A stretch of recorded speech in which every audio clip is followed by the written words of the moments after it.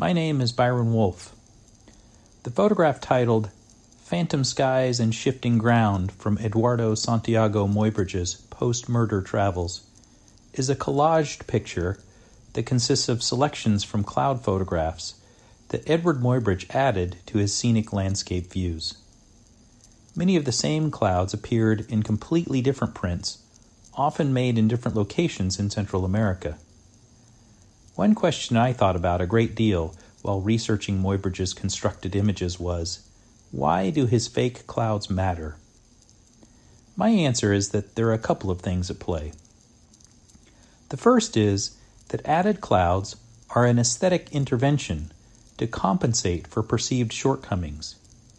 Photographs with blank skies were deemed insufficient, no matter that it was a consequence of the properties of photographic materials of the time.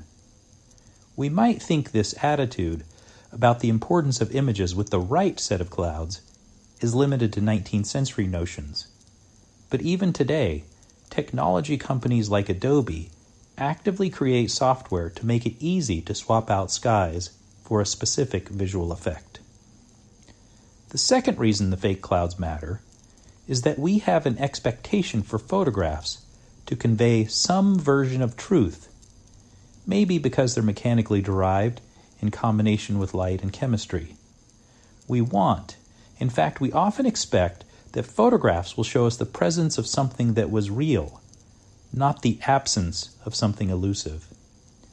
I like to think that photographs aren't so much a depiction of reality, but are instead physical objects that embody ideas and opinions. Clouds, or rather photographs of clouds, can sometimes reveal something about what we value and what we wish for in our world.